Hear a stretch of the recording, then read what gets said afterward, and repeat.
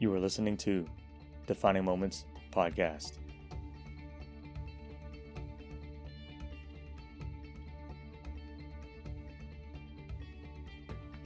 Hi everyone, my name is Wong Lam, your host of Defining Moments Podcast. Thank you for listening in and showing your love and support to our show. A defining moment is a moment you define or the moment defines you. The world needs to hear about your defining moment. We learn from it, we draw inspiration from it, we cry with you, we laugh with you, we celebrate you. This podcast is your platform to capture and share your story, a story that will build bonds within your family as well as your community. When you share stories, we all gain a better appreciation for the unique people around us that we would not normally converse with.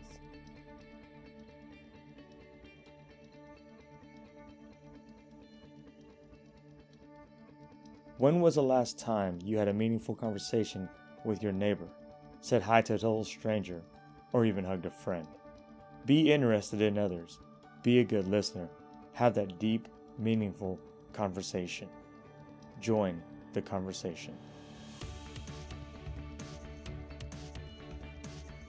I'd like to acknowledge my beautiful wife, Margie, for her amazing work on this podcast. And to the guests that's taken their time and showed courage to come onto this podcast to share their story with you. This is episode number 21 with Mike Brose, CEO of the Mental Health Association of Oklahoma. Mike takes you on his journey through his personal life, his proudest moments as CEO of the Mental Health Association of Oklahoma, as well as his challenges and his obstacles. What does CEO mean to Mike Brose? Mike, I appreciate the time you took out of your day to meet with me. You are an inspiration, you are motivating, you are a very special person. Mike Brose once said, "We need each other, and the sooner we can sit down and set our differences aside, the quicker we can work together to see real, meaningful results to the benefit of all Oklahomans." What does Mike mean, ask a question and save a life? How does Mike enjoy life? What is the path forward for Mike and the Mental Health Association of Oklahoma? As a matter of fact, we know of one path forward for the Mental Health Association of Oklahoma.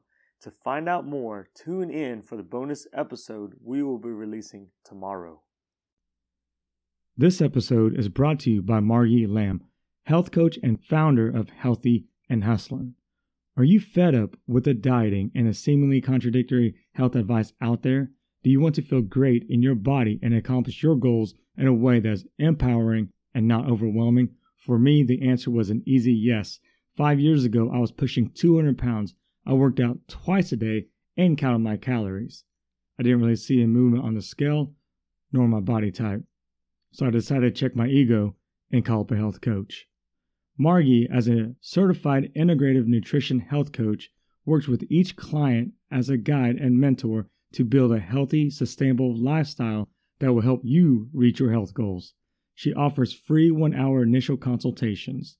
To learn more, visit her website, www.healthyandhustlin.com. That's www.healthyandhustlin, spelled out HUSTLIN.com. Have you ever scrambled with thoughts on how you were going to entertain your guest at your big event or a big event that you were hosting? Why not treat your amazing guest with live music?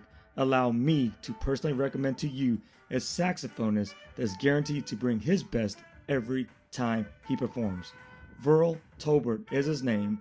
His body language, his enthusiasm, his smile will tell you his story. Verl played at my wedding, and he was also a guest on this podcast, episode number 4.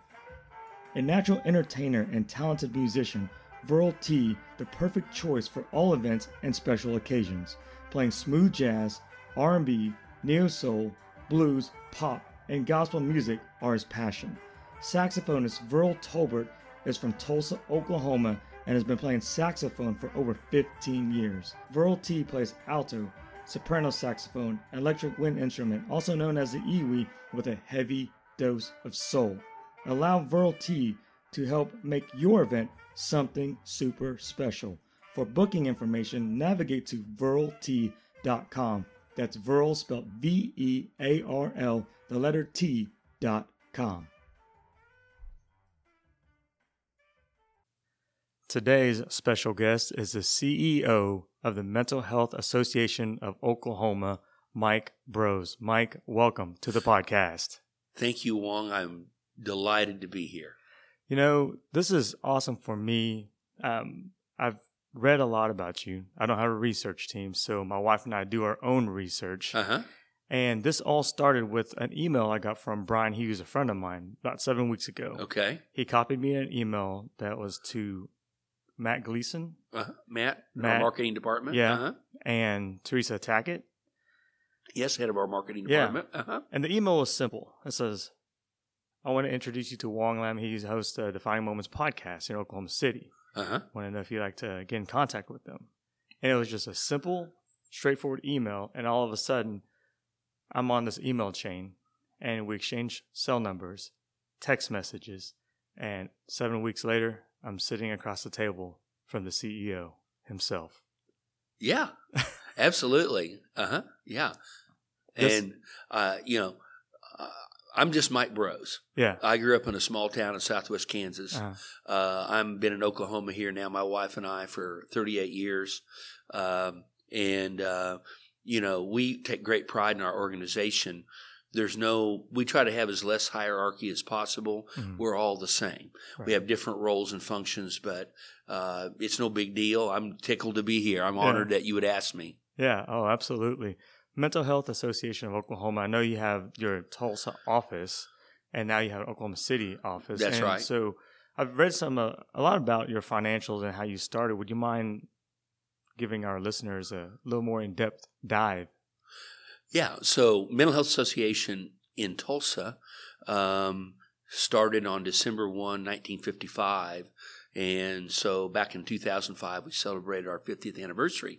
And at the same time, almost parallel, almost starting, I don't know exactly the dates, but there was a Mental Health Association of Central Oklahoma here in Oklahoma City. As a matter of fact, when I first came to my position 25 years ago, I came over.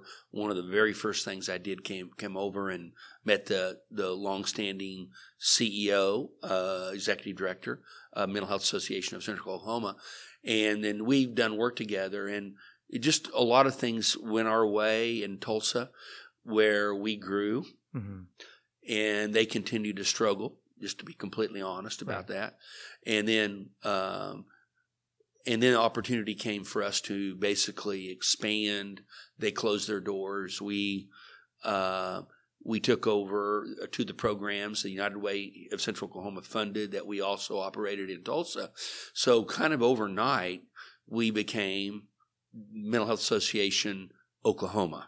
And we have never looked back, and we never have regretted that. And we're relishing to take our mission and our ideas statewide. Yeah.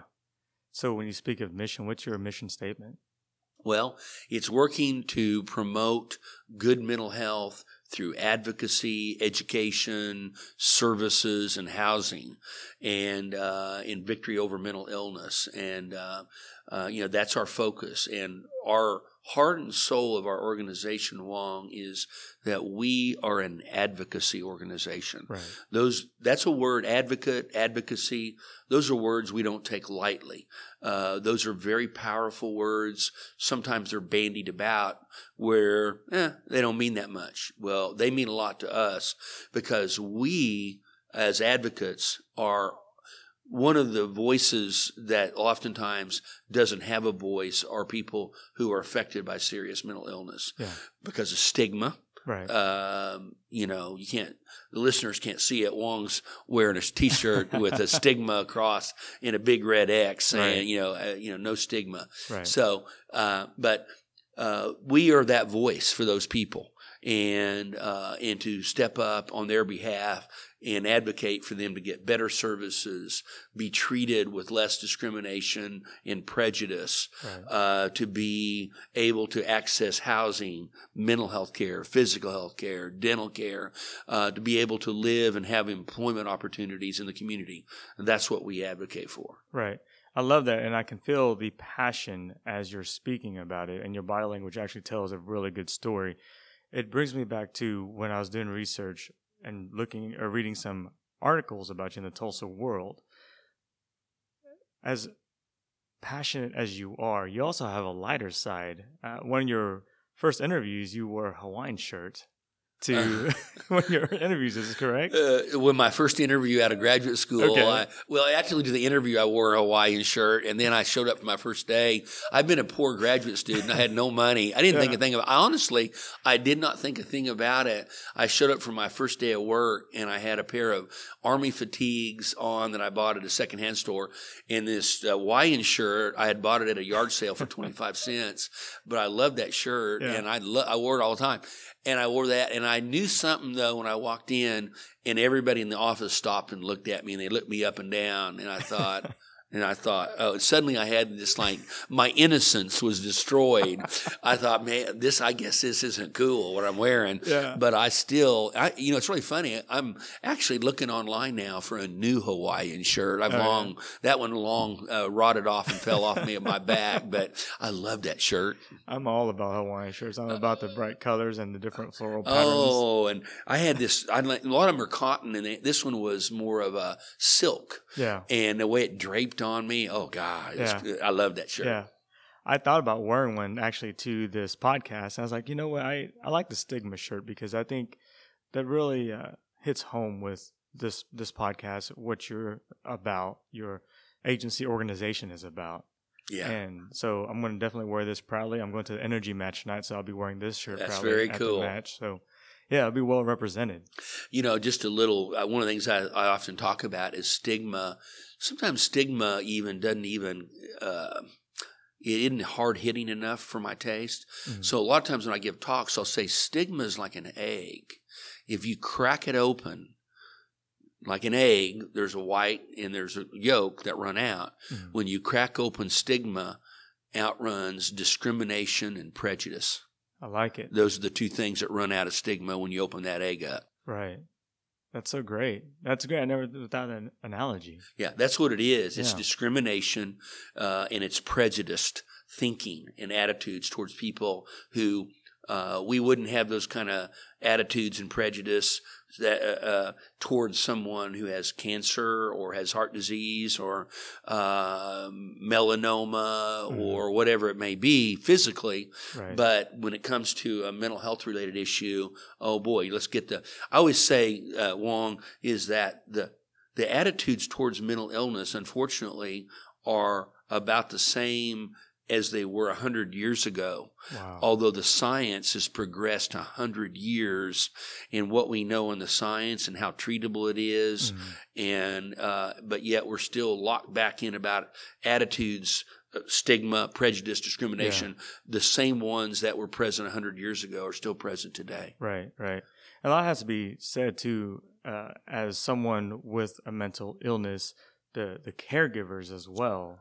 Right. I mean, that's another situation in itself. That in itself is a whole another aspect of this. The people who are caregivers, who are exhausted, frustrated, angry.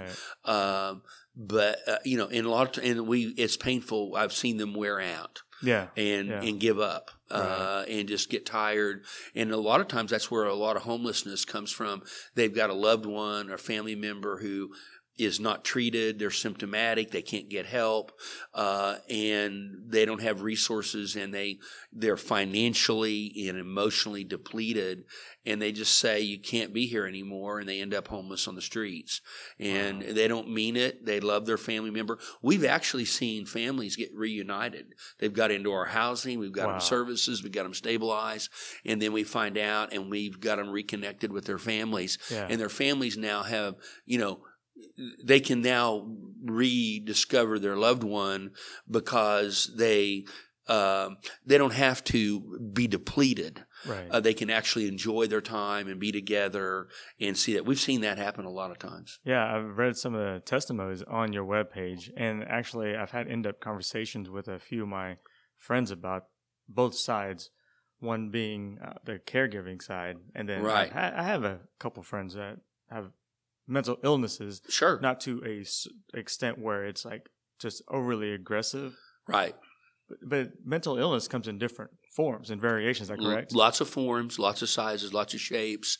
Absolutely, that's true. Yeah, and there's medications to a certain extent for that. Talking therapy, medication, self-care, exercise, good nutrition. Yeah. You got to put the whole package in there. Yeah, absolutely right. One of the news clippings, interviews that I actually read about that were quoted as saying, one of my all-time great supervisors always told me, have the courage to hire people smarter than you are and associate with people who are smarter than you are. What do you mean by that? Well, my title is Chief Empowerment Officer. Okay. You know that? I'm the CEO, but it stands for Chief Empowerment Officer. Did you know that? No, I did not. That's awesome. It's not Chief Executive Officer, it's Chief Empowerment Officer. Right. So the idea being is to hire people smarter than you and then empower them to do their job and let them be their own entrepreneurs to do this. Because I'm not smart enough to think all this stuff up. Right. But what we try to do is hire really good people and then train them, orient them, and then give them the parameters to work within and let them go out and build their own business, so to speak. Right. And that's where to be able to do that and do it successfully, you got to hire people who are smarter than I am. Yeah. That's a beautiful part about humanity, is understanding that you don't know everything. You don't have all the right answers. But with a group, you come up with a pretty darn good answer. I mean, it's an old saying, two heads are better than one. Yeah. I mean, the more heads I'm always about when we have problems, we've gotten to be, when I came, we had 5 employees long. Wow. Now we're getting closing on 200. Amazing. Yeah. And I know, I wonder, how'd this happen? What happened here? But it's always been about, whenever we deal with a lot of problems, organizational problems, financial problems, business problems, people problems, service delivery system dysfunction problems. And I always think is, okay, who do I need around the table to help figure this out? Yeah. And then I use my position as the CEO, if you will. I can leverage those people, not only from within the organization, but out of our volunteer base, right, on the board or in the community or whatever. I can use my position to leverage them in. So let's always put your best minds around complex problems. I love it. Yeah. That's going to actually lead into my next question, because I'm going to rattle off a few names for you. Gregory Shin, Wendy Frolick, Mark Davis, and of course we talk about Matt Gleason and Teresa, and then you have a high-powered senior management team.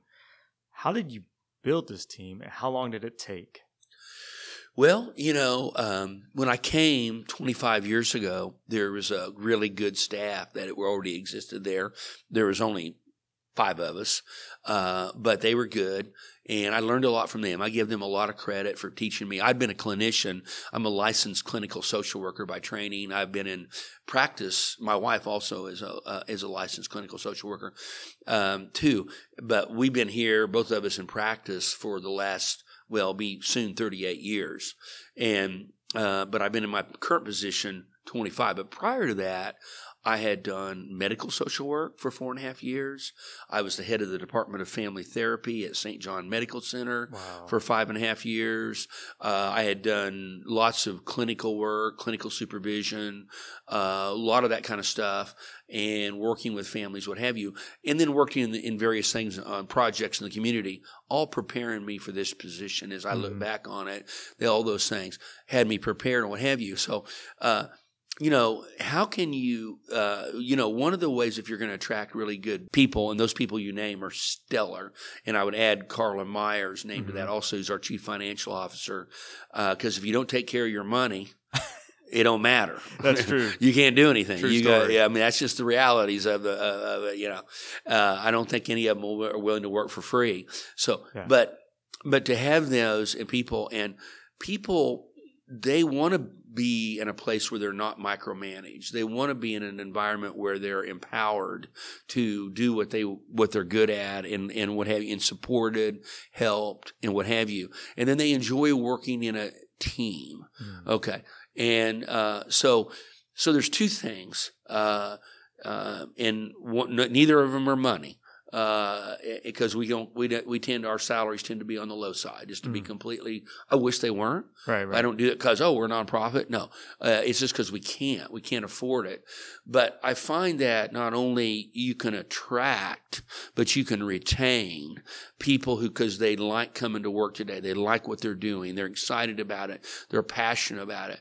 We always say we're not short on ideas and we're not short on passion. Right. We have plenty of those. Now we're short on cash sometimes to implement the ideas. Right. But passion, we are highly passionate about this because we get to see people's lives changed every day, and there's nothing like it. Yeah.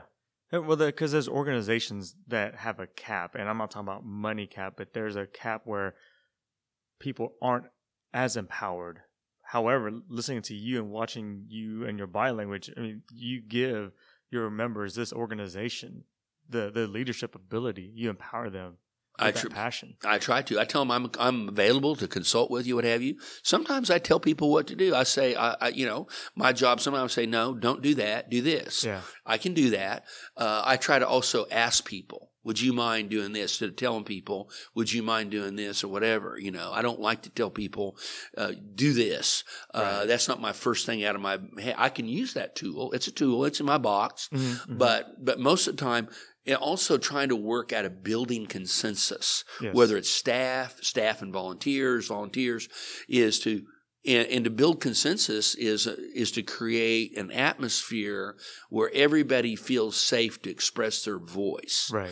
Even if it's a contrary opinion, and to push back if needed. And to do that, you have to work at it every day. Mm-hmm. Sometimes the things that we try to do are counterintuitive. Somebody once said, to save your life, you got to lose it. Mm-hmm. And so that means you got to give power away and empower people, give it away, encourage them, build them up, and watch them, and to watch staff grow. Mm-hmm. MJ Clausen, who's our new head of the Oklahoma City office here. She's been living in Tulsa, working with us. We were so thrilled. It shocked us when she said, I'm going to throw my hat in the ring for that position in Oklahoma City, and I'm willing to move from Tulsa to Oklahoma City for that position. We were like, wow, really? And she hadn't even been here very long, but you can just see already she's fitting right in and what have you. So we're going to get to watch her grow and help her grow. Right. You don't just turn people loose. Yeah. You help them, you support them, you consult with them and what have you. So, it's always a battle because sometimes it's just easier to be controlling. Yeah. But I don't think necessarily it's the best outcome. Right. Sounds like there's a lot of trust in this organization. So. You got to have trust. Does it ever fail? Absolutely. Yeah. Does it ever not work? We have people sometimes that if I'm involved in the interview process, I tell people right up, I said, if you're looking to be micromanaged, told what to do, you're at the wrong place. Yeah. This is a place to come, and your best people will be attracted to that. I've found it over and over again. We have people, Greg's been with us, I think, 18 years now. I kind of lose track. We have a guy that's been with us, a couple people with us 20 years. Wow. I've been there 25. We've had people there 12, 14, they've been there with us a long time, what have you. And, they may leave. And also the other thing is I had one of my, dear staff and friends who came to me the other day. She called me up here recently and said, Mike, I need to talk to you as my friend, not my boss. I said, okay. She said, I'm being recruited by another organization. I said, okay, all right. And I consulted with her several times over the course of about 30 days. And she finally called me and said, Mike, I'm going to take that other job. And I said, well, I'm disappointed and I'm happy at the same time. Yeah. And how can I continue? And we still text and call, and she sought me out for advice already and what have you. But that's the way it is. So you build friends. Even if people leave, it's successful if they're still friends of the organization. Yeah. We have a guy that was our Denver House drop-in in Tulsa, our drop-in center. He was the first coordinator we had of the whole program, lives in recovery, did great work for us for 6 years, I kind of forget. And then he decided to step back and take a break for a while. He's now on our board of directors. Wow. Yeah, that's how we try to do it. That's awesome. Sounds like a win-win situation. Trying to create a win-win situation for everybody. Yeah. Another question is, actually is from you, is ask a question, save a life. What do you mean by that? Well, when you talk about, I don't know whether your listeners to your podcast know that on average we have 18,000 homicides in this country every year. On average, it's been that way for a while. Mm-hmm. We have 45,000 suicides in this country every year. And it's going up. Yeah. 45,000, almost 3 times as many, not quite, but almost more than twice as many suicides in this country as we have homicides. And the question to ask somebody is, are you thinking about taking your own life? Mm-hmm. Are you thinking about killing yourself? That is a really hard question to ask. Now, it's not for me because this is my business. Mm-hmm. It's what I do. But we can't really. They'll never have enough mental health professionals. The only way we can ever reduce the number of suicides is if we can educate people in the general public how to ask that question that can save a life. Yeah. And that's why we promote question, persuade, refer, QPR. Same idea as CPR, cardiovascular. Pulmonary resuscitation, teaching the lay people how to, if somebody has a cardiac event, a breathing event, how to use CPR as a tool to save a life until the experts can get there. And QPR is the same way. Question, persuade, refer. Teaching people how to, and by the way, for your listeners, the training for QPR only takes an hour and it doesn't cost anything. We can come into your business. We can come into your faith community. We can come to your neighborhood group in an hour, teach you QPR. And I've talked to many, many people. It's an evidence-based practice, but I've talked to a lot of people who tell me that it's really given them the confidence to be able to ask that question. They've said, I think I could. And people, you know what they're afraid of? Why they're afraid to ask that question? What's that? They're afraid they'll get a yes back. Yeah. And then what do I do? And so that's what the class teaches. And people have told me, I think I could do this now. That's what we're looking for using QPR. Yeah. That's fantastic. And it's free. It's free. And we're doing, we've had all this, these 2 celebrities that died by suicide. Right. Recently, there's been a lot of interest in it. And we have done all kinds of trainings. We did one right here in this room that we're sitting in right now about 3 weeks ago. We did one in Stillwater, one in Tulsa. We did 2 here in Oklahoma City. They were extremely well attended because people wanted to come out because of the attention that it was getting. But the fact of the matter is, the reality is, Wong, is that there'll be 3 people on average who will die today somewhere in Oklahoma to suicide. 3. Oh my gosh. I know. And then there'll be 123 people will die by suicide in this country every day. And we like to say that's the equivalent of an airliner crashing every day for a year. A 727 airliner holds about 123 people. Oh 123 people every day. If we had an airliner, a 727 airliner crashed every day for the next week, it'd be on every media talk show. Everybody would be talking about it. It would engulf the news. Mm-hmm. What's going on? We've had a 727 airliner, 1 crash every day for the last 7 days. Well, that's what happens in this country every day with suicide, but we don't hear about it. We don't treat it. We're not addressing it the way that we're not investing in preventing it that we should. And that's a tragedy, and we are advocates, and we're speaking out, and your podcast gives us a chance to talk about that. Yeah, I love it. I've been one of my good friends, his accountability partner for the last 1.5, 2 years, and he's been going through some tough times. And I remember doing some research on you, and I came across that question: ask a question, save a life. And I literally asked him the other day. I was like, "Do you feel suicidal? You feel like killing yourself?" And like you said, I was hoping for the no, which I got. But if he would have said yes, I'd be like, holy shnikes, what do I do now? Right. Well, and that's what QPR teaches you what to do. Okay. And how to ask the question, how to persuade them to get help, Mm-hmm. how to stay with them if they're acutely suicidal, Mm-hmm. and then also where to take them. Teaches you all of those things. Yeah. In a 1-hour class, it's free. Right. And unfortunately, we have people, it's unfortunate it takes celebrities to die by suicide. Yeah. And I don't know if your listeners know. A lot of people don't know this. So if it's a homicide, it's covered in the news every day. That's why we think there's so many more homicides than there are suicides, because of the way it's covered by the media. But in suicide, unless it's a elected official, a public official, a celebrity, or it's a part of a murder-suicide, ironically, Mm-hmm.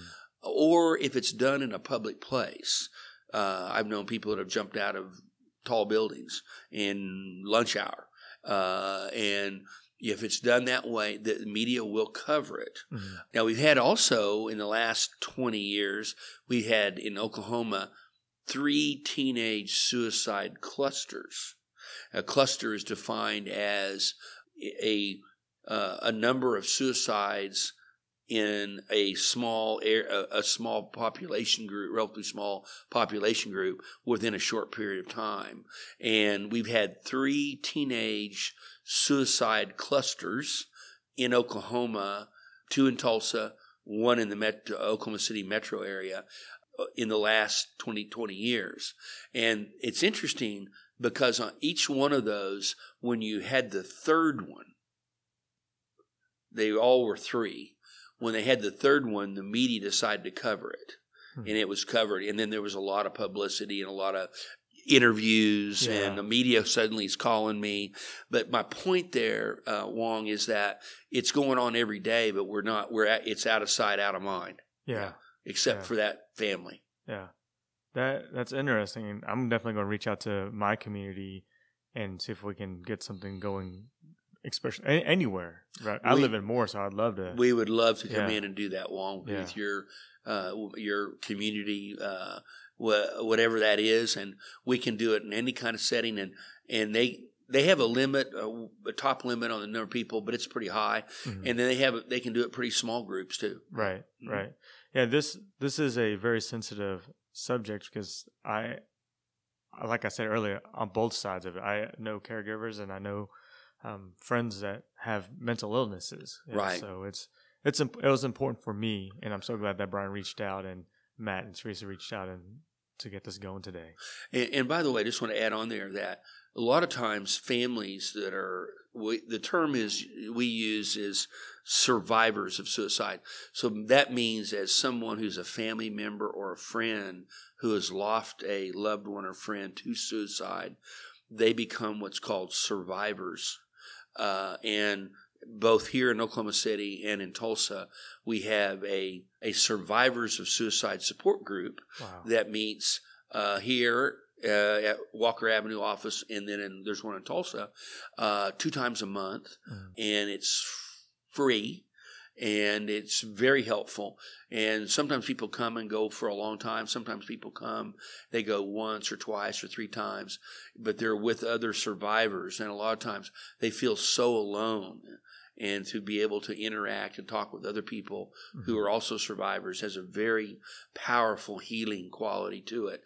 Doesn't make the pain go away, but it does make it a little more manageable. And so, again, if your listeners are interested, just to go to our website, mhaok.org,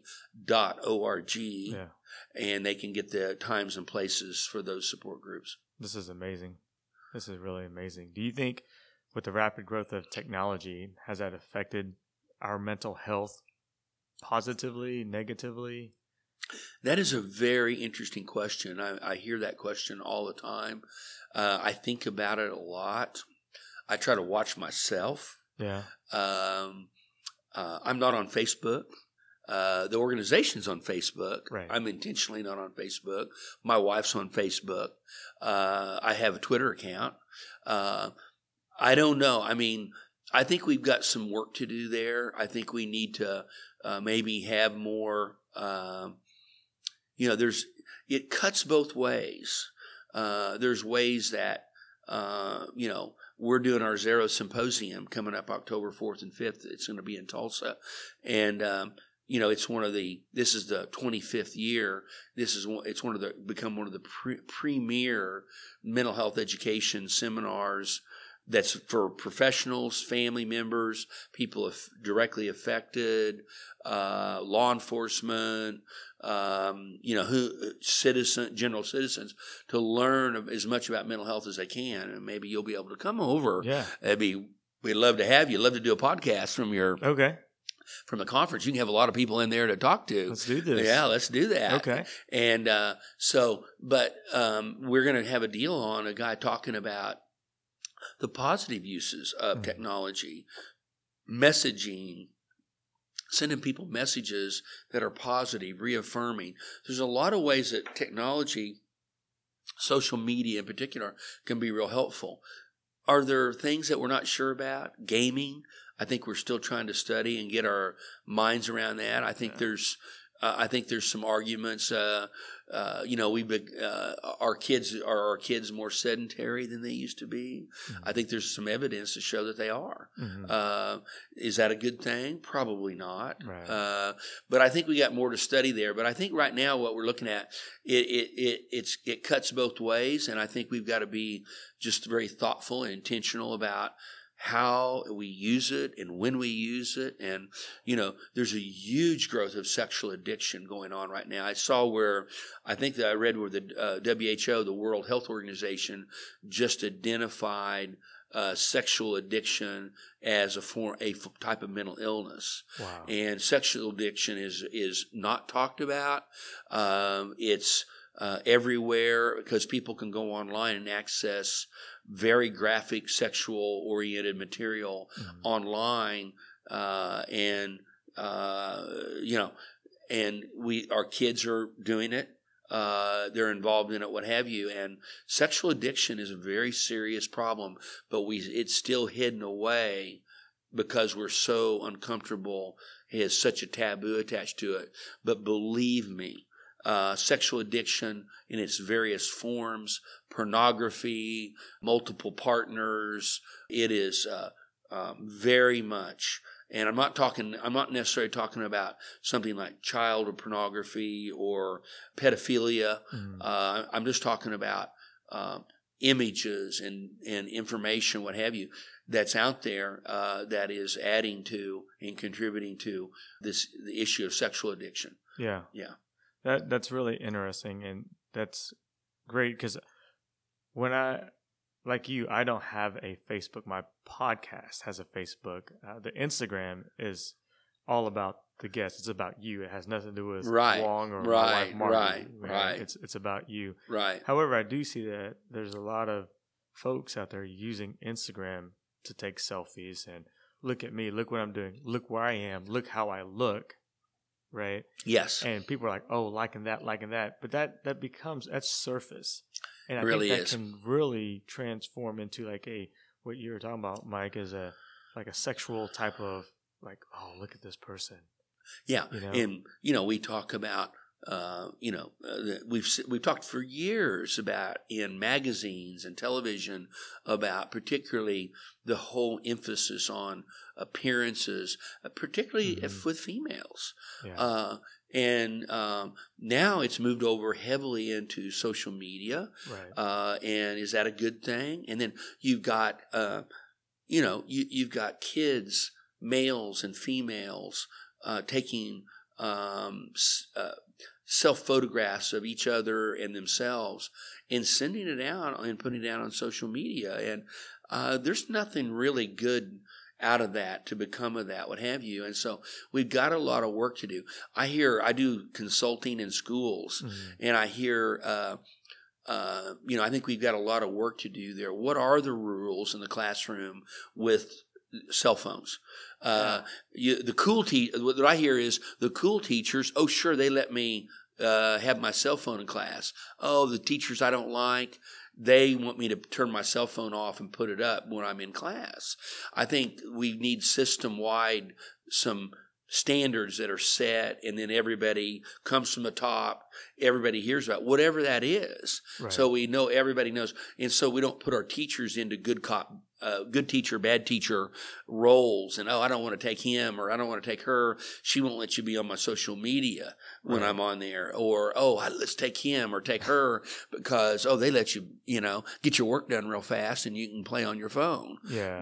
I think we really need to do some very give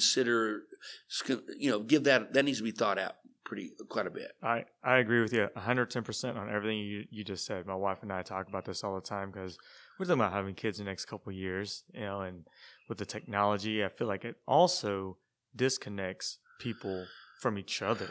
It does. We with our son, really social media was really just picking up as our son came through high school.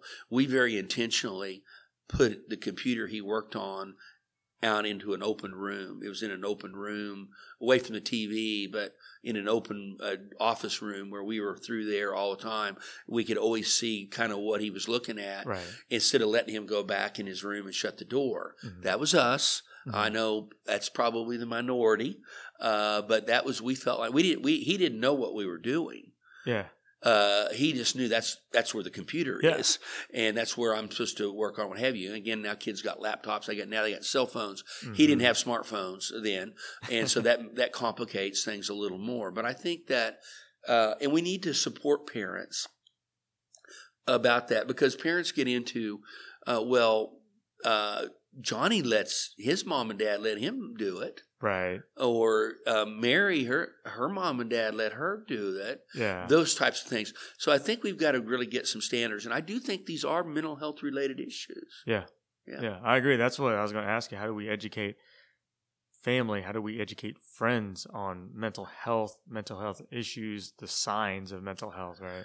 Yeah, we really, really, really need to do that. And, I get it with the phones.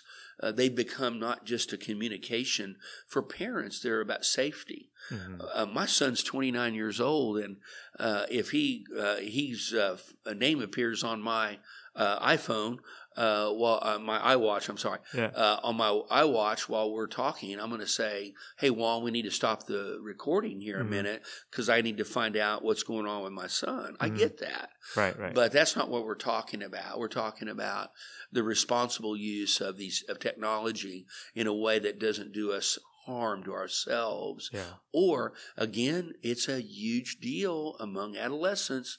The term is cyberbullying, and we use the term so much, it's come not to mean anything, but it is a huge issue. Mm-hmm. I just spoke to a summer class of a local school, and they came in one of our housing programs and wanted to hear about homelessness and mental illness, what have you. And then we got on to social media, and we kind of got on there. And then the question of cyberbullying came up. And I said, well, I'm sure that nobody at your school is involved in any way, shape, or form in cyberbullying. You ought to have seen the discomfort in that room. They people squirming. They were looking around at each other, and you got the sense, it's going on here, and who can stop that? That's why we really promote in our Safe Team program peer finding. It needs to be peer to peer. Yeah, we're a school that we don't. That's uncool here. We don't do that to each other. Right. Yeah. Right. That's great. That peer to peer is the accountability. Make sure that, as much as it sounds kind of like lip service, but having an appreciation for others, being that positive role model, that it makes a huge difference in society.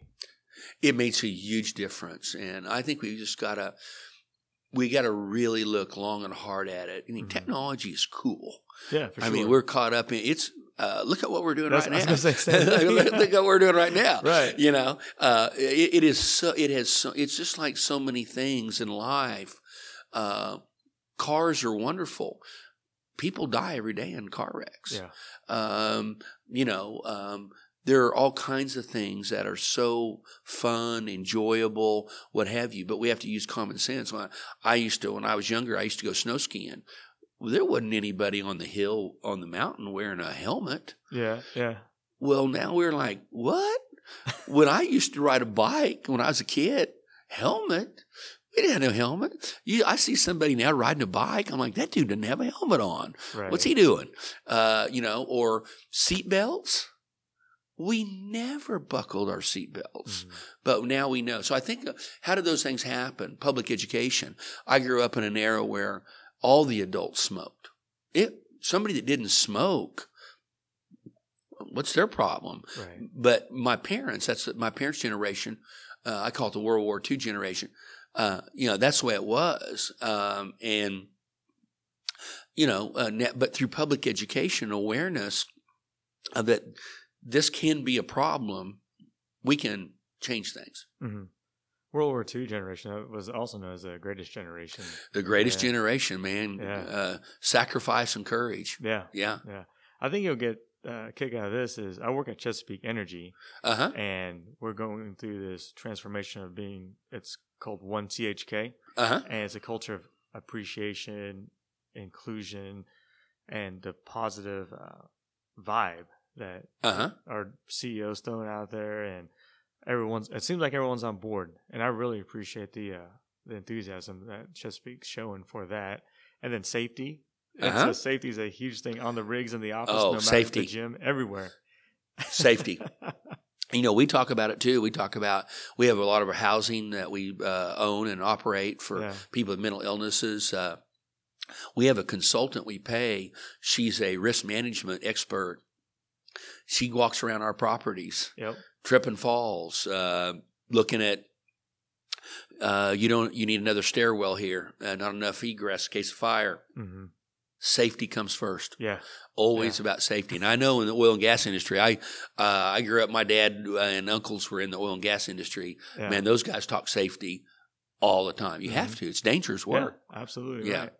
Where do you think you made the biggest impact in mental health? Man. Well, the biggest impact. Wow.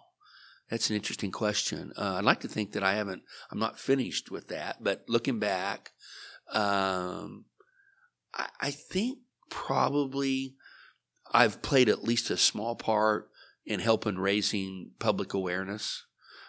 I mean, there's been a lot of factors about that, what have you, but I think I've played my part in that.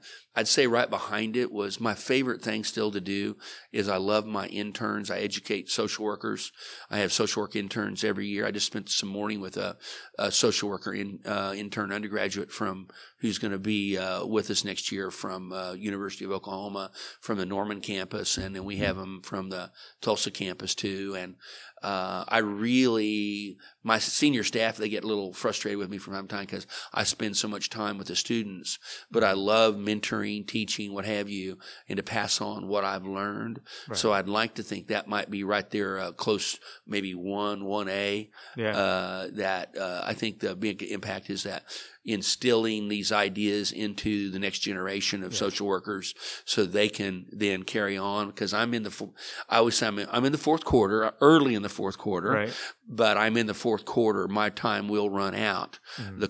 I'm on the clock. And so I plan on to work for a number of years more, but it's less than a decade. Yeah. That's awesome because I feel like that's what happens in industries and organizations is like, you have all this experience, and then there's a huge gap, and then you have the upcoming. However, what you're doing is you're planting that seed into the interns so that they can understand what's going on, carry the torch per se. That's exactly right. And grow and go further to exceed anything I've ever dreamed of. Yeah, with the growth of technology and how fast it's going. Yeah, I think one of the exciting things, talking about youth, I think that it's interesting the young people that I come in contact with, they're much more comfortable talking about mental health related issues and substance abuse and trauma related behaviors, what have you, than any generation I've heard. Mm-hmm. And they get it. I mean, they don't they don't bat an eye when it's a mental health problem. They'll talk, openly about their own mental health issues. Now, their parents might get all anxious about it, but with each other and stuff, they don't seem to have a problem with it that we before them. So that's, to me, extremely encouraging. Yeah, that is. Mm-hmm. So what are your goals for the next few years, and are there any obstacles that you may kind of slow it down? I'm hoping that we can. I still think the rural areas of Oklahoma are generally untapped in terms of advocacy and services. They have services in rural areas of Oklahoma, but I think that by and large, people are disempowered around mental health related issues in a lot of ways. They're not well informed, or they haven't had opportunity to find out what's going out there. So there are exceptions to that, but I think as a general rule. So one of the things I hope is that we continue to grow in Oklahoma City. I love I admit it. I've been in Tulsa a long time. That whole Tulsa, Oklahoma City thing. Right. But I really believe that we can learn from each other. I think we're the same DNA. I think that we're missing it.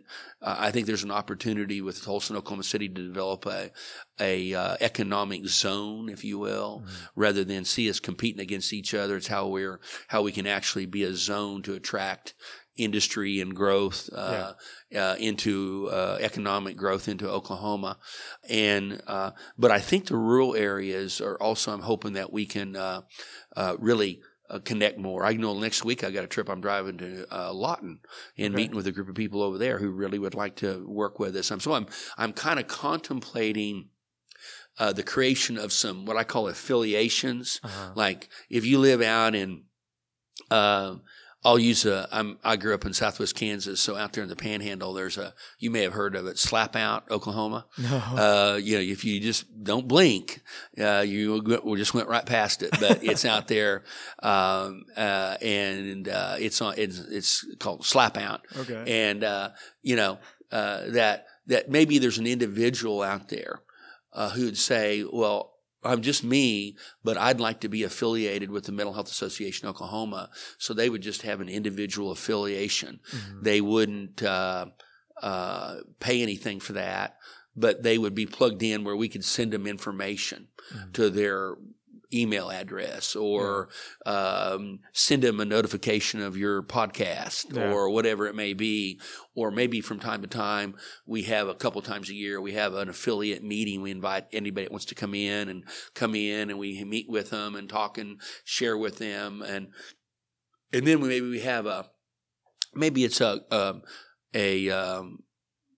group affiliation. Maybe there's a civic group in a town that would like to affiliate with us, or a Sunday school class, or maybe Chesapeake has a site out in some rural area of Oklahoma where they have a small office that's out there around some drilling going on out there, and that small office with Chesapeake could affiliate with us, and we could communicate with them in different ways, and maybe from time to time make a trip out there and sit down and meet with them, or maybe then a larger affiliation we would affiliate with maybe a formal organization. So that's kind of what I'm working on. What are the barriers? I like it. Time, money. Of course. But less money. I think it's more about time, and to take the time to organize it and communicate and what have you. But again, I see as to my trip to Lawton next week as a part of that process. I'm going out there to have the conversation, and I'm going to be bringing this idea up that I just mentioned with them and I'm testing their reaction to it. Are you guys, what if we did that? You know? And so we could get information out to you guys, and you could get us information. You could say, hey, we need this information. Can you help us there? Mental Health Association of Oklahoma. Yeah. I think we can do that. Or no, I don't know, but let us look around, see who we know around the country who might be able to help you there a little bit. Yeah. That's awesome. I like the energy and the passion, sir. Oh, we got a lot of it. And I got a question for you. Yes, sir.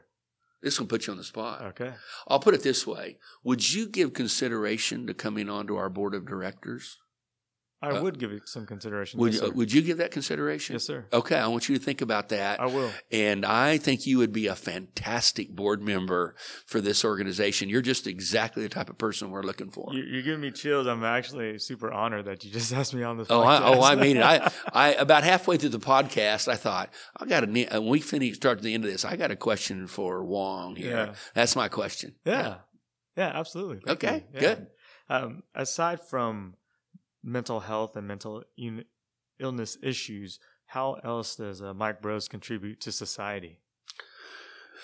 Well, I want to be a good husband and a good father and a good neighbor and a good citizen. And, I care about the environment. I worry about our environment. Mm-hmm. I want to, we talk about just talking about education with our kids. Everybody's interested in education, but I try to remind schools and leaders, elected officials, is that, and this is true for at work, in your home, whatever. If you're not mentally healthy, you're not able to perform at optimal levels. And I don't care how smart you are. If your mental health isn't solid, isn't good, isn't got it rooted, I think that's a problem. And I think also we've really got to, and we're really involved in criminal justice reform, which for us, I'm learning that's the flavor du jour in the political world, whether you're a red or you're blue this political season in Oklahoma. Every candidate is saying, well, I support criminal justice reform. What I've learned about it, it means different things to different people. Mm-hmm. To us, what it means is, violent offenders are going to have to be separated from the rest of us for a period of time. But what we've done here in Oklahoma, we've incarcerated thousands and thousands of nonviolent offenders, and we need to move from punitive justice to restorative justice. Mm-hmm. And let's hold people accountable, but let's do it in a way that holds them accountable to get a job if they're able to take care of their family, to help them get maybe more education so they can be better equipped to get a better job and care for their families. Let's address let's help them address their socioeconomic issues, or let me say their poverty, mm-hmm. What have you. And so we hold them accountable. We do it in a way that is really more back into the community, not having them locked away and around other criminal activities and thinking, right, or what have you, and so they can become really good criminals. Yeah. But to help them actually be restored. And so to divert or transition people effectively who are nonviolent offenders out of incarceration, which, by the way, so your listeners, your podcast know, it's much, much more expensive to the taxpayer to incarcerate people than it is to provide them services and treatment and care, address their, make it where they can access their substance abuse issues, if that's what it is. They can help them to get the training that they need, address their mental health related issues, their trauma events. It's much less expensive to do that than it is to incarcerate them. And we've got to turn that around, because it's eating our lunch financially as a state, and as a nation. And it's interesting. It's one of the few ideas that Reds and Blues can come together on. They're really pretty much in sync about that. And, I always say I can talk to Reds or Blues because everything that we support involves lower tax dollars and better outcomes. Yeah. Everything we do, lower tax dollars and better outcomes. So our color is purple. That's our company's color. I don't know if you noticed that. I did. Mixture. What makes up purple? Red and blue. Uh-huh. Yeah, I like it. Yeah. It's almost twice as much to incarcerate someone than it is to send to adult drug court or mental health court, something like that. Yeah, right? It's actually more than twice as much. Wow. Yeah, wow. Yeah. It's ridiculously expensive, and it was 10 years ago and more that any well-respecting candidate or elected official, they all ran on tough on crime, lock them up. What have you. And we had we're dealing now with a lot of serious unintended consequences from that. If you have a felony conviction, you can't get a job. If you've been incarcerated, people are afraid of you. Private landlords cannot discriminate against renting you an apartment unless it's involving a felony conviction. They can legally discriminate against you and to prevent you from renting from them. They can't because of race, age, ethnicity, gender. They can't discriminate against you. Disability, they can't do that. Felony conviction in your background, yes, they can say you can't. I don't have to rent to you. Yeah. You have a felony in your background, what have you, so you can't live in my apartment building, right. And that happens all the time. And so, we have so they can't get housing. So we've just contributed to potentially the homeless problem, yeah. And then also we're separating parents from their children. So we got all of the state of Oklahoma. We've got grandparents raising their children because the parents they've been incarcerated. So we've been incarcerated. We're really good at incarceration. Yeah. We want to be good at some other things here in Oklahoma, and I think to give people an opportunity. And we're talking. This is all about. If you want to distill it down, if you want to talk economics. I'm talking economics. These aren't just feel good issues. These are economic issues, right. And economic prosperity issues. And those are the things we talk about. Sounds like we need to paint the state purple. Well, I think that would be, to come together, reds and purples sitting down and having dialogue with each other. Boy, do we need that, not only here in Oklahoma, my personal opinion, we need it in this country. I absolutely agree, 110%. Yeah. This podcast is about defining moments. It's about you. So you've gone through probably tons and tons of defining moments. Is there one in particular or two that you'd like to share with our listeners? Oh, man. I think when I threw my hat in the ring to apply for this job that I've been in for 25 years, and a lot of things went through my mind. I had just taken a job, and I'd only been there 6 months, and 4 different people came up to me and said, Mike called me up, talked to me, said, that job is meant for you. And I said, well, I just started this job and they're being really nice to me and I like them and all that. And it was the last second, I just said, I called somebody up I need somebody on the board and knew her real well. She said, well, we're having a meeting tonight. Get me your resume. And I said, okay. So I got my resume and I took it over, hand carried it over to her.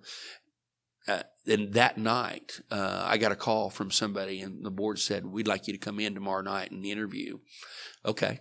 So I came in and interviewed and was interviewed by, I don't know, there's probably 20 people in the room. Wow. I know. And, I don't know. I relished that. I wasn't intimidated by it. I know what I'm talking about. This is my business. And then, but to my real shock is the next day they called me up and said, we want to meet with you again. And they offered me the position. And I was just shocked.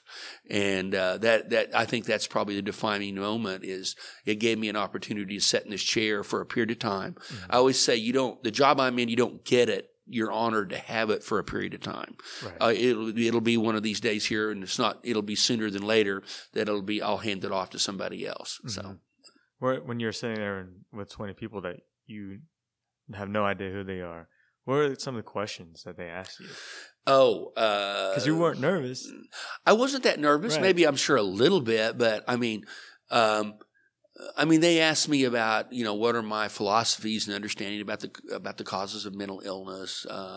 They asked me, I don't remember. It was a long time ago, but, theoretical, my history, my background, what I'd done, what were my philosophies of management, what I thought about, coming into a situation from outside when there's already employees there.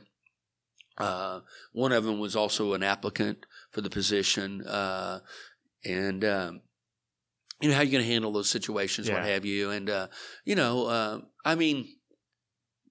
you just try to be, the best advice anybody ever gave me, and it was the kids I grew up with down on the street I grew up in Liberal, Kansas. Be yourself, tell the truth, and be yourself. Yeah. And I tell my students, I said, just be yourself. It's okay. You don't have to. Just be yourself. Just relax and be yourself. It'll all be good. Yeah. Yeah. That's awesome. I've interviewed people before, And my two favorite questions to ask them, and it's just like, so number one, how do you enjoy your day? And number two is, how do you enjoy life? Uh-huh. And those are my two favorite questions, because I feel like a lot of people are like, whoa, hold on. You're supposed to be talking about engineering or asking me some type of engineering questions or technical questions. Uh-huh. But I really enjoy asking those two questions because it's important to me. They are, yeah. Yeah. So how do you like to be remembered?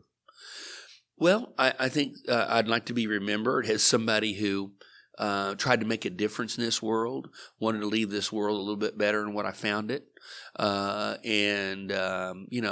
I like to be thought of as a good husband and father, and somebody who was a good friend. Yeah. I'm where I grew up. Friendship's a big deal. The guys I ran around with, friendship is everything, and I love being friends with people, and even people I work with. I don't get to be friends with all of them, but I enjoy when the opportunity comes. Is that we can have a dual relationship. We can be friends, and I always say when I talk, if I have to, address an issue or something with a staff member, I always try to remind them, look, this isn't personal. Right. This is just business.